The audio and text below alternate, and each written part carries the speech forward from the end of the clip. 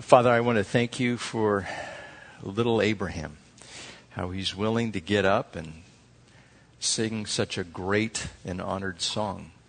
We ask that you would honor him through this effort and use him as he grows to be a witness for you. And we'd request the same for ourselves as we continue to grow in the knowledge of your Son, Jesus Christ, and in the Scriptures, that you would use us as well, that you would open the doors, that you would give us the opportunities, that you would help us not to be sedentary, but be active in our faith. Father, we thank you for the Apostle John and his writings. We ask that they would stick with us, mature us. I pray that we could digest it easily, but we would also go home and meditate on it and use it for our benefit. For this is what you desire. So with your help, Lord, we'll do this. In Jesus' name, amen. The little epistle of 1 John, 2 John, and 3 John, we're going to tackle those. We're going to spend 1 week on 1 John, and then we have Palm Sunday, and then Easter Sunday, which is coming up right after that. Now, the epistle of 1 John, if I wanted you to know something, or if you found out about something, for instance, I like all kinds of food. I like Italian food. Italian food is wonderful. Same thing with Mexican food. It is just wonderful. I could eat all kinds of it. And what if you had never heard about Italian food? And I made a trip to Little Italy in downtown San Diego. And I came back to you and I said, you've got to experience this place. This place is fantastic. They have linguine. They have al dente pasta. They throw it up against the wall. The sauce is just fantastic, almost like Papa Joe's, and you can throw it all over the spaghetti and the meatballs that are there and the pizza. It's fantastic. Not only have I seen it, but I have tasted it, and I have held it in my hand, and I've actually gotten some of the mozzarella there, and it is so good. And I'm just telling you this. I'm proclaiming it to you. You need to go to Little Italy. If you do this, you will be blessed. Now, if I said that, most of you in here, I think, might say, okay, I can do that. I can go to Little Italy, right?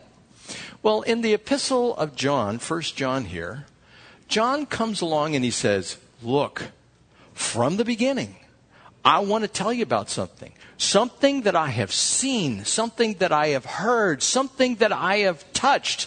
And I need to tell you about it so you are not misunderstanding what God's will is. I need to tell you this. So the flavor or the tone of the letter is, you've got to know this stuff. You need to be secure. You need to understand, and specifically, the reasons for this letter are spelled out in a few verses, why he wrote it. And the first one is that they might have their joy complete, or he says that we might all have our joy made complete.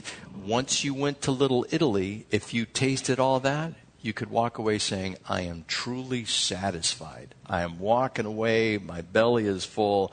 I am happy and content. Time for a nap. Is what you're going to do. And so he says, I'm writing you this letter so that our joy, or our joy collectively, might be complete, that you might be satisfied. You might be able to walk away and say everything is good. If you relate the Christian to sheep, you know when sheep are happy and when they're content, right? Because their ears are down, their head is down in the grass, and they're just chewing away, right? Or they're sitting in the grass and they're looking up, and since they chew the cud, they're just chewing on the cud that they have. They burp it up, chew it, swallow it, burp it up, chew it, swallow it, just like a cow. And they're content. And that is John's desire for all of us, that you are content and full of joy in your salvation. And that leads to the other two things that he says in 1 John chapter 2. He writes these things that we might not sin. And also in 1 John chapter 5, he writes these things so that we might know that we have eternal life. So those are the three things. It is written that we might have joy, and that we might not sin, and that we might know that we have eternal life. That is the purpose of the letter. Now, before we get into this letter, I want to remind you of something. The job that I do here, I'm supposed to be bringing you God's message. That's why we go book by book, chapter by chapter, verse by verse, so we don't miss it. We don't miss any of God's counsel, the full counsel of God. These are the last 3 books I have to go through before we get through the New Testament a second time in 24 years. It has taken 24 years, 12 years on average, to get through the entire New Testament. And this will be the second time. As I deliver it to you, you are going to have a reaction as I read it to you. The reaction, usually, it should result in a sense of humility. Not because I am bringing down the hammer on you.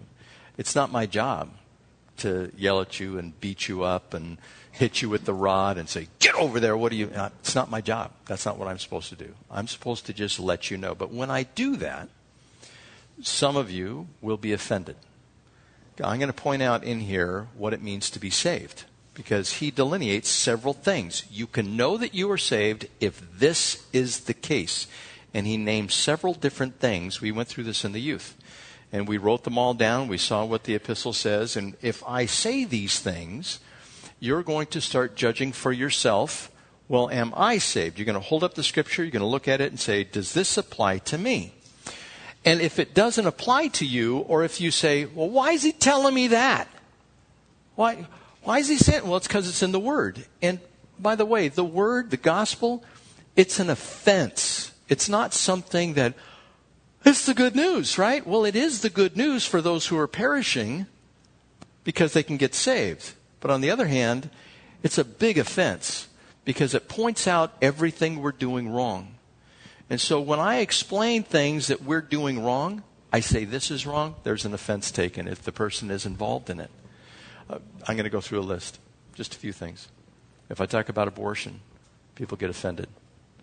If I talk about homosexuality, people get offended. If I talk about AA, people get offended.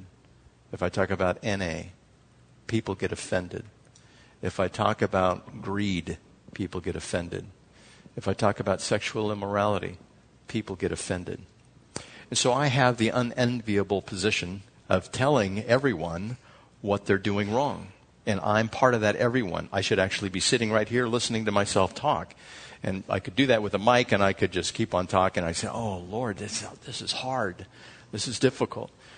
The point is, when that happens, you can have another reaction.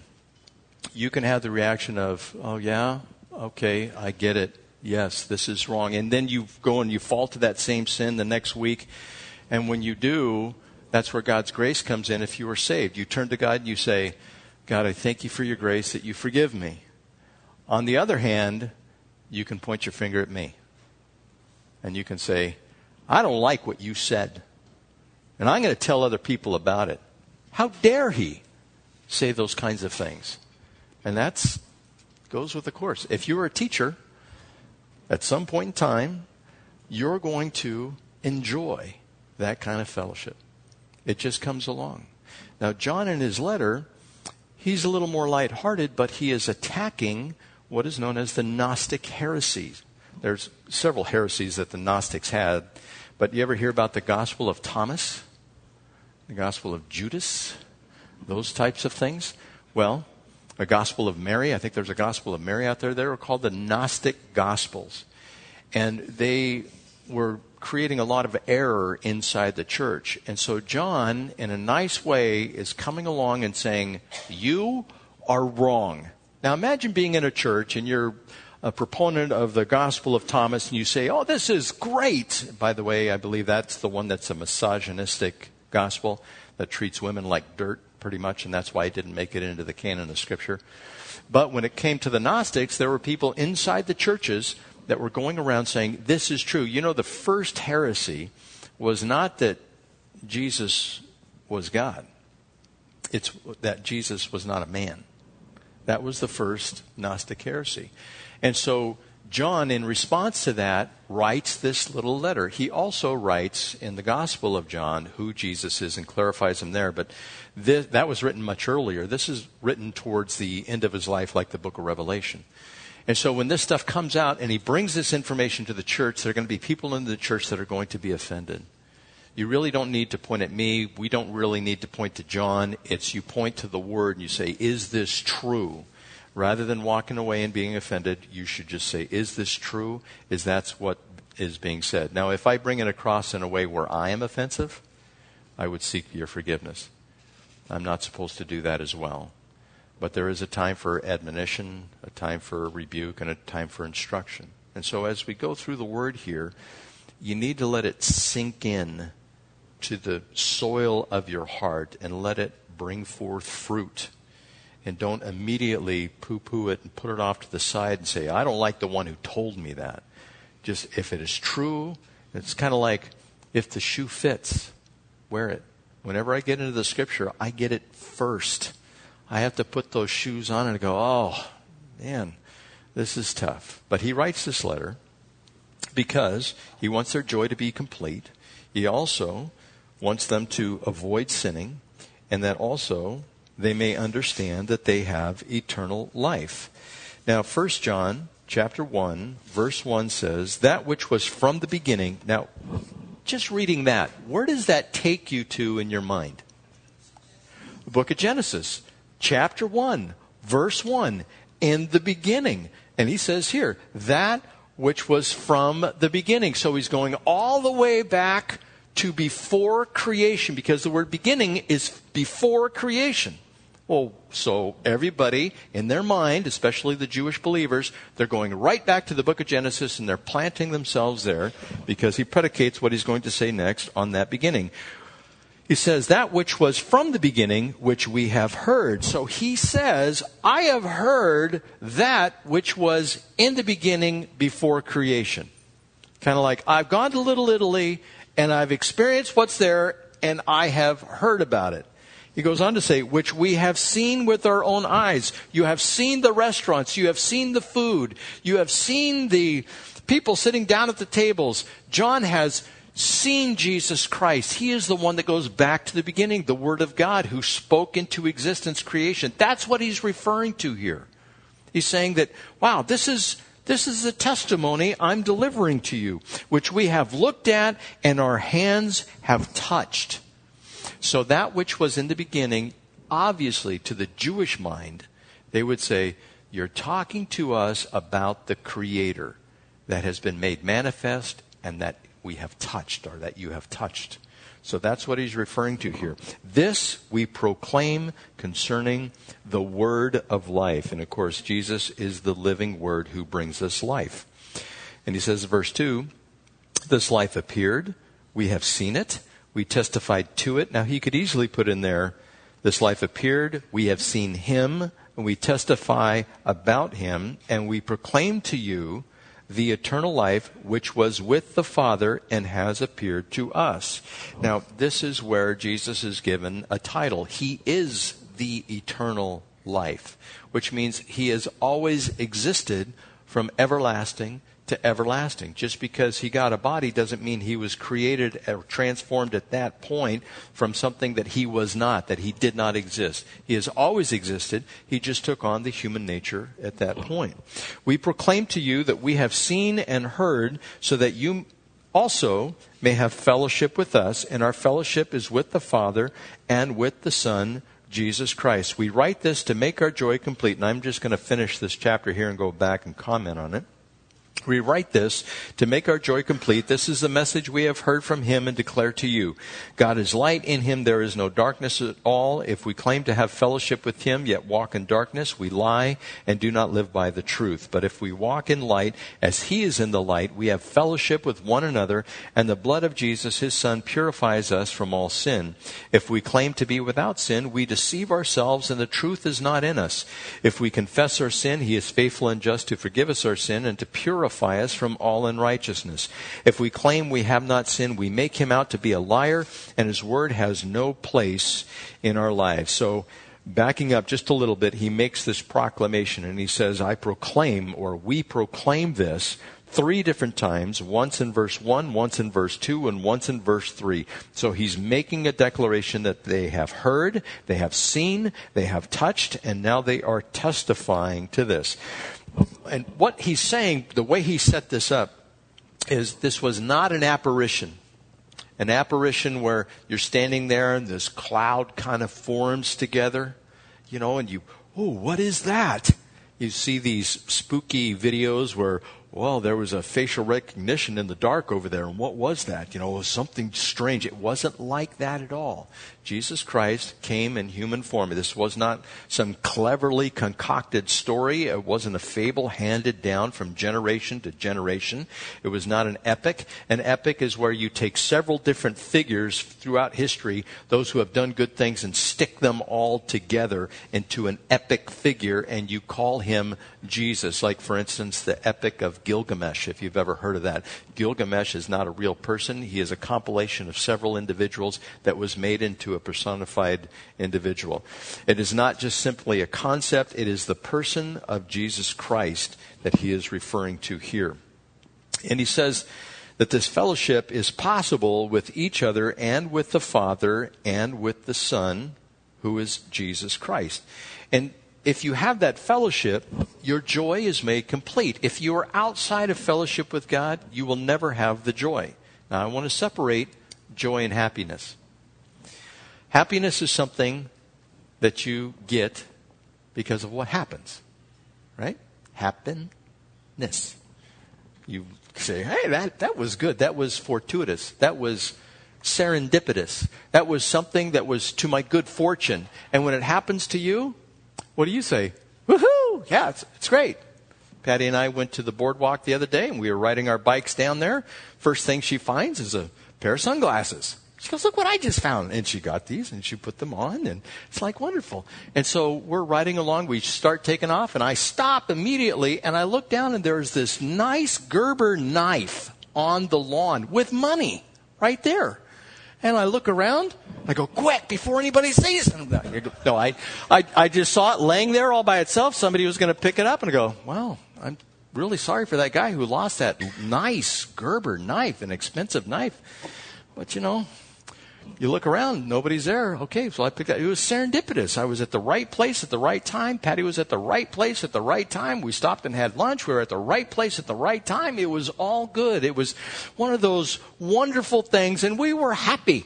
Happy. We were riding the bikes and happy. It's just going along smooth, and the breeze was out there, and the sun was out, and it was just a fantastic time going out there. But that is not what joy is. Joy is something that is not contingent upon what happens to you. Have you ever seen people that they end up going through something that is a horrendous trial, and they walk away going, well, praise the Lord. And you go, are you serious? Well, yeah. Hey, man, it just means, I'm going to be out of here a little bit sooner. I'm not going to have to stick around. Yeah, I got some health problems, and I get that. I understand. I was asked today, how are you? I said, I'm good. Every day that I'm not 6 feet under, every day above ground is a good day. And then Mike said, well, I have to, what did he say? Ruminate? Oh, ruminate. I have to ruminate on that, is what he said. Which means if I was 6 feet under, it would be a great day, right? It's not something that I have to lament. It's like, it's a great day. I get to go to heaven on that day. And so that's the joy that you have that is separate and not contingent upon those things that happen around you. You look at the world. Isn't the world a great place right now? I look out there and I just go, wow, it's fantastic.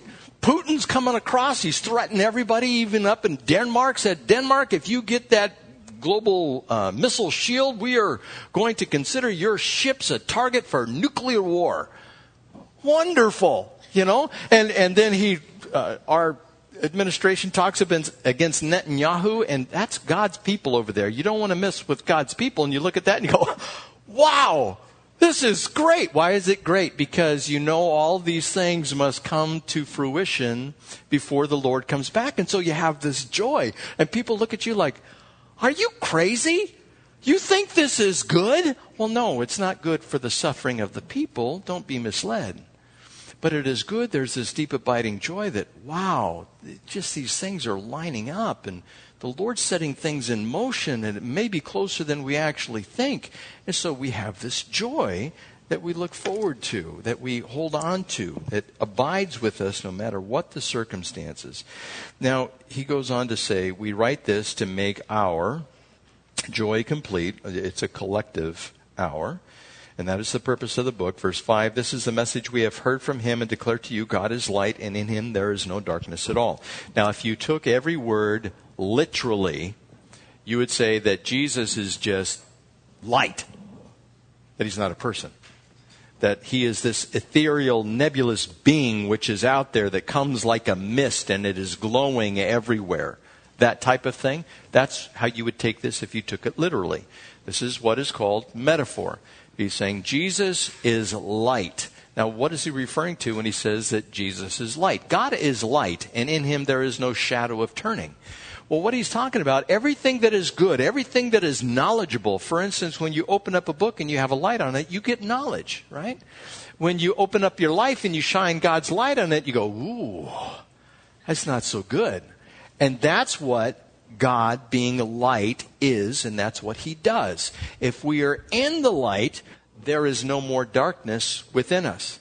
If we are not in the light, if we are not in his exposure, if we are not basking in his word, we are in darkness, which is just the opposite, which is evil and foreboding and judgment. And so we are encouraged to come into the light, and Jesus is this light. Jesus is this one we turn to, and he judges the thoughts and intents of the heart.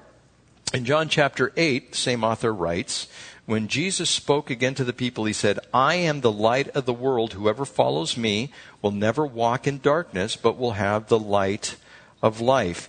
So he was this divine being, and the rabbis understood this as well, that this is a characteristic of the supreme divine being. And so if John is saying Jesus is the light of the world, he's saying that he is God. That's what he's proclaiming. That's what they would have understood at the time this letter was written. If somebody tells you Jesus is not God, they clearly don't understand what was written and to whom it was written at the time it was written. Verse 6, if we claim to have fellowship with him, yet walk in darkness, we lie and do not live by the truth. In other words, if we claim to have fellowship, yet walk in intellectual and spiritual darkness, we are simply lying. But if we walk in the light, as he is in the light, we have fellowship with one another, and the blood of Jesus, his son, purifies us from all sin. Now, again, this is symbolic. Walking in the light. The light is the truth. The light is what is right. If you're walking in what is right, you are abiding in Christ. You are abiding in the truth. This is opposite from walking in darkness. Now, what do people do at night that Scripture says? Can you think of one thing? Sleep, yes. People sleep at night. Well, what do they do that's evil? I think sleep is good. Unless you get too much, then it's not so good. But he says, people get drunk at night, right? Scripture says that. And so if you, at night, get drunk, and see, here's one of those things that I could talk about this, and somebody says, well, I drink, I have a little bit, and I may get a little, why is he telling me that? Look, it's not me, all right? The Scripture says this. I'm just pointing out to you what the Scripture says. And you'll hear from the background, kill the messenger! No, you don't have to kill the messenger. It's just what Scripture says. Scripture says people get drunk at night. If you live in the darkness, the clubs around town, we go down, Patty and I, every once in a while to downtown San Diego. And we'll go to a restaurant down there. There's a lot of restaurants in the gas lamp area. A lot of Italian restaurants, a lot of different ethnic restaurants and hot dog places and hamburger places. It's just a good place to go get a decent meal. And when we go down there, usually we finish our meal, and we'll finish, maybe 7:30, 8 o'clock, 8:30. We'll walk the streets a little bit. We'll go into an art gallery or something that's there. And we just kind of hang out, walk around downtown. And then as it gets later, the people in number increase. And it's just like they start filling up the streets. It's like water rising, and all of a sudden all these people are everywhere, and they're waiting at the doors to get into the restaurants, and people are trying to, and the later you stay, the higher the tide of people rises. And it's like, are you guys up to good deeds this evening? And it's not so much, I don't think. We walked by this one bar, and they have this mechanical bull in there, and it's kind of entertaining, to watch the people get on this mechanical bull, especially after they have had a couple libations, and they get on there, and it's just, they get spun off like there's no tomorrow, and they get up and they stumble out of there, and it is on one hand kind of comical, on the other hand it's sad. It's sad to see that that's what life is all about. Living for the night and getting drunk and getting on the bull and getting thrown off of that. Have you heard the past few months people have been getting stabbed down there and beat up? And, one guy was just beat up, a homeless guy, and he was left unconscious on the sidewalk, and they picked him up. And, it's just a sad existence to be in that. Well, God says if you are participating in that, then you are walking in darkness. Verse 8 says, if we claim to be without sin, we deceive ourselves and the truth is not in us. If we confess our sins, he is faithful and just to forgive us our sins and to purify us from all unrighteousness. If we claim we have not sinned, we make him out to be a liar, and his word has no place in us. But I'd like to digress just a little bit before I get into that. He says that if we have fellowship, if we are in the light and we walk in the light, we will have what is known as koinonia. It is a Greek word. And what it means is we share all things in common. What that means is, for instance, in this church, for those of you who give money to the ministry, you drop it in the agape box out there.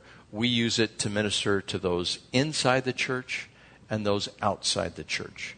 And we have this in common, where we pool our resources so that we might reach others which are out there. We have also in common that we get together and we worship and we sing songs. We have in common also that we have conversation, that we sit down and we talk about the scriptures, that we pray together, that we have just normal conversation, that we are part of each other's lives. And God commands that all Christians get together and have this fellowship in common. If somebody is out there and says, I like to just be a free spirit, and I go from the Presbyterian Church to the Catholic Church to Calvary Chapel to Seven to the Baptist Church and Seventh-day Adventist, and I have eclectic taste. Error. You're supposed to pick one place. Pick it, get to know the people, fellowship, have koinonia, share everything in common. If there's somebody in need here, somebody wants to move, what do? Get all the trucks together, get everybody together, and we move them in one load. Remember Mark? We moved Mark. How many people were at your place? 30 people. And how many trucks? Like 6 trucks? Didn't know a single guy could have so much stuff. But, we moved him in just one shot. It was like we showed up and everybody's going, what is going on here? All these trucks pull in. We had this in common. We help each other out. That's what fellowship is. If a person says, I don't need that fellowship stuff, I'm going to show up on Sunday morning and that's it. What? You're not experiencing fellowship.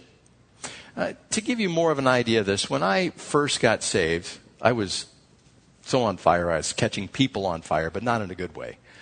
you're going to hell. And they go, what? And they'd be offended, especially my family members. And then I softened it a little bit. And I learned a little more scriptures and tone and tack and that kind of thing. And I just couldn't get enough. I was like a dry sponge being thrown into the lake, and the lake would disappear and the sponge would only be this big. I got to have more. I would listen to every single message that I could. I was just like into it. It was like heroin. I was going, I need more. I would tighten my, the strap, and I would just shoot up more gospel. I'd shoot up more of the word. I'd shoot up more fellowship. I was going to church 4 days a week, and it's like, don't you have another day that we can be at church and, we can get into this? And so that's what I was doing. And then I started volunteering. They said, we need ushers.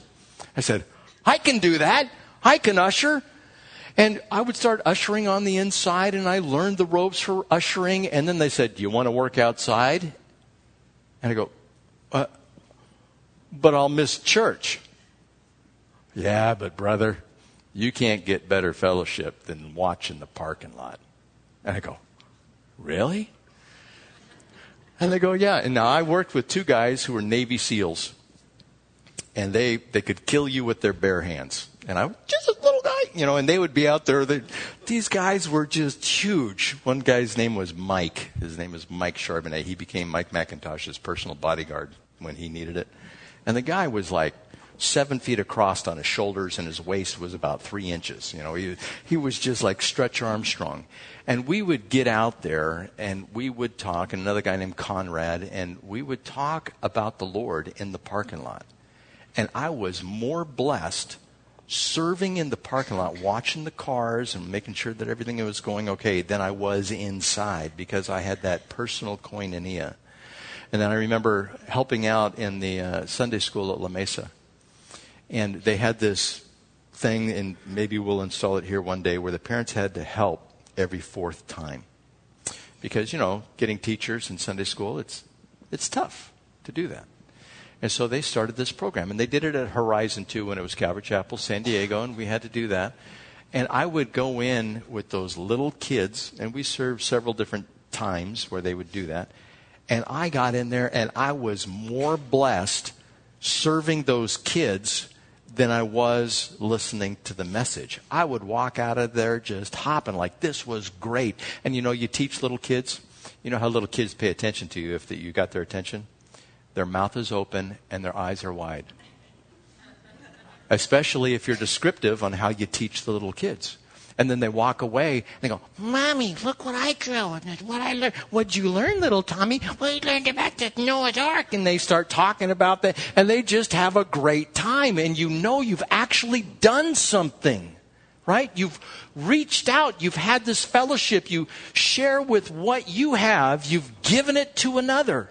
And it's more blessed to give than to receive. If you don't do that, you're going to walk around kind of like a wet rag.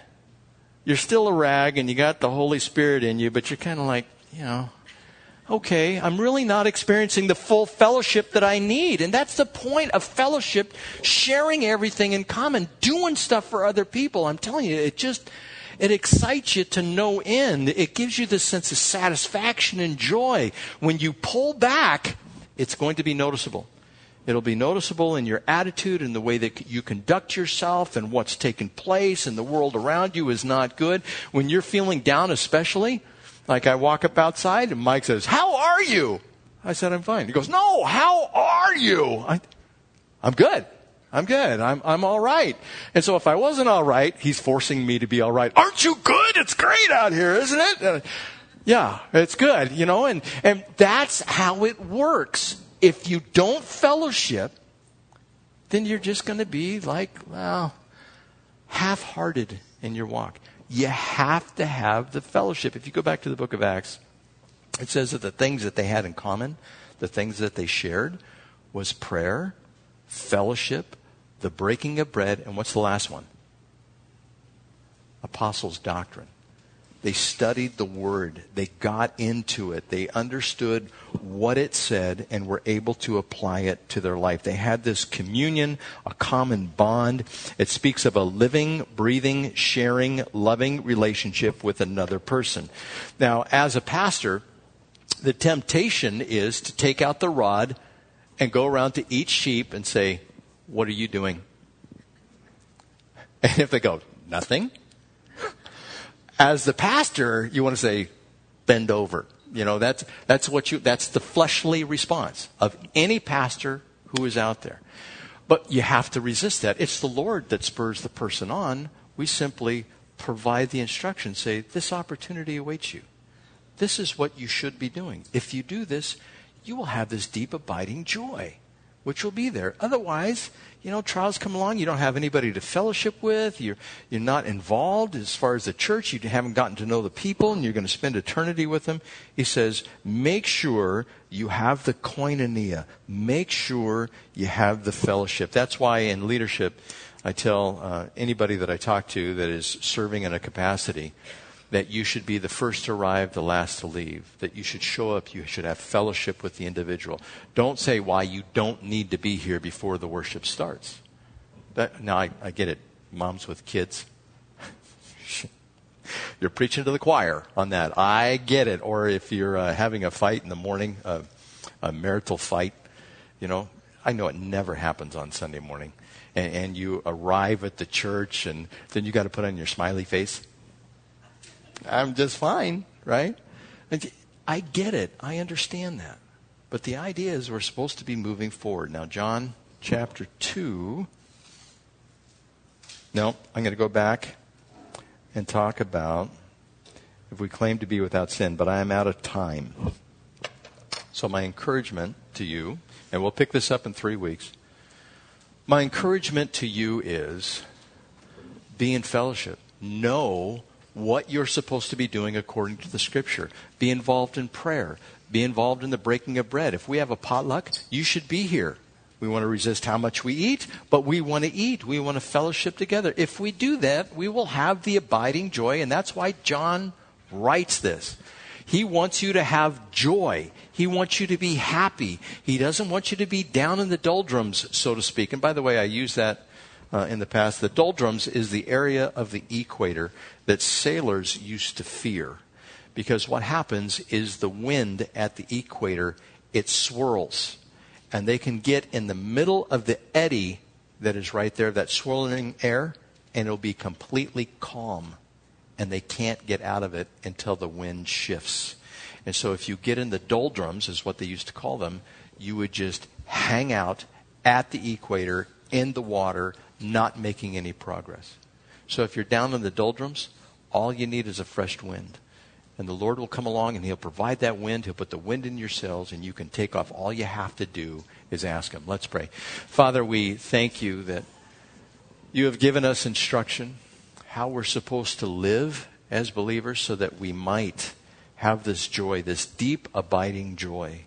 And as we get into the rest of the Scripture, we know that this is a warning on how not to sin, how to avoid it, and how we might know that we are truly saved.